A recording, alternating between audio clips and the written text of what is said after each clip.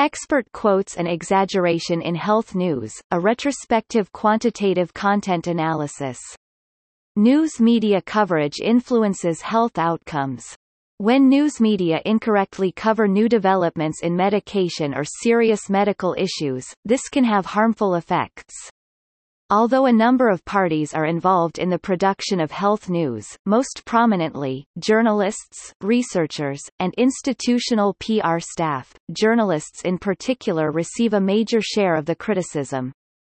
Restrictions of time and space are oft mentioned excuses for errors in the news, such as distortion or exaggeration.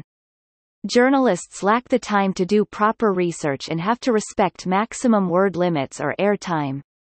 In the case of medical news, journalists may also be hampered by a lack of knowledge, as many have no specialized training in health subjects. Training journalists and/or cooperation with independent physicians might help to reduce the gaps in knowledge and shortcomings of medical news. Inaccuracies in the news, however, frequently originate in the press releases journalists take their cue from. Press releases often present the findings in a way that increases the perceived importance and often do not mention study limitations. As a consequence, health news items frequently contain the same kinds of exaggeration that are already present in the press releases: unwarranted health advice, presenting non-human samples as if they were human, and correlations presented as causal relationships. Since the 1990s, exaggeration, or more broadly speaking, hype, caused by the blurred demarcation between science, news media, and marketing, is recognized as a systemic problem in science communication. In spite of these shortcomings, press releases by universities, medical centers and scientific journals still constitute a major news source.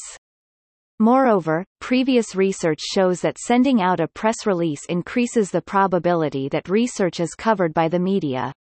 This research is an investigation into the role of expert quotes in health news, specifically whether news articles containing a quote from an independent expert are less often exaggerated than articles without such a quote.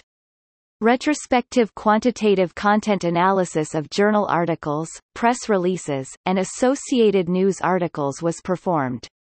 The investigated sample are press releases on peer-reviewed health research and the associated research articles and news stories. Our sample consisted of 462 press releases and 668 news articles from the UK 2011 and 129 press releases and 185 news articles from the Netherlands 2015. We hand-coded all journal articles, press releases and news articles for correlational claims, using a well-tested codebook.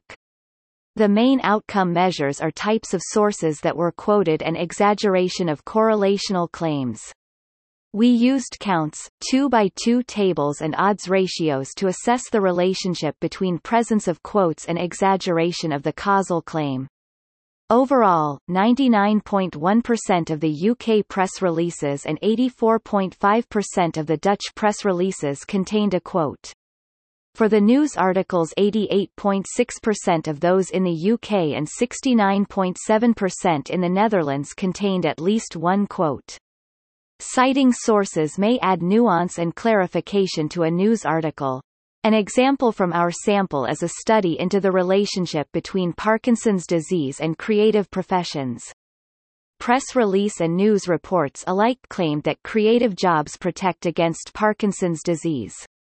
One of the researchers, upon being asked by a reporter of De Volkskrant, said that the news articles did not give a fully correct representation of the journal article's results and that the suggested causal relation might actually be reversed. She explains that the results in some other media were oversimplified and thereby gave a false conclusion. This example shows that calling an expert for a quote can improve the accuracy of a news article and ensure that the results are represented in the right light. We compared the use of quotes in university press releases and associated news articles about health research in the UK and the Netherlands. We confirmed our hypothesis that the most cited source in both press releases and news articles is an author of the underlying study. We also see that external experts are cited more often in news articles than in press releases, but that a minority of news articles quotes an independent source.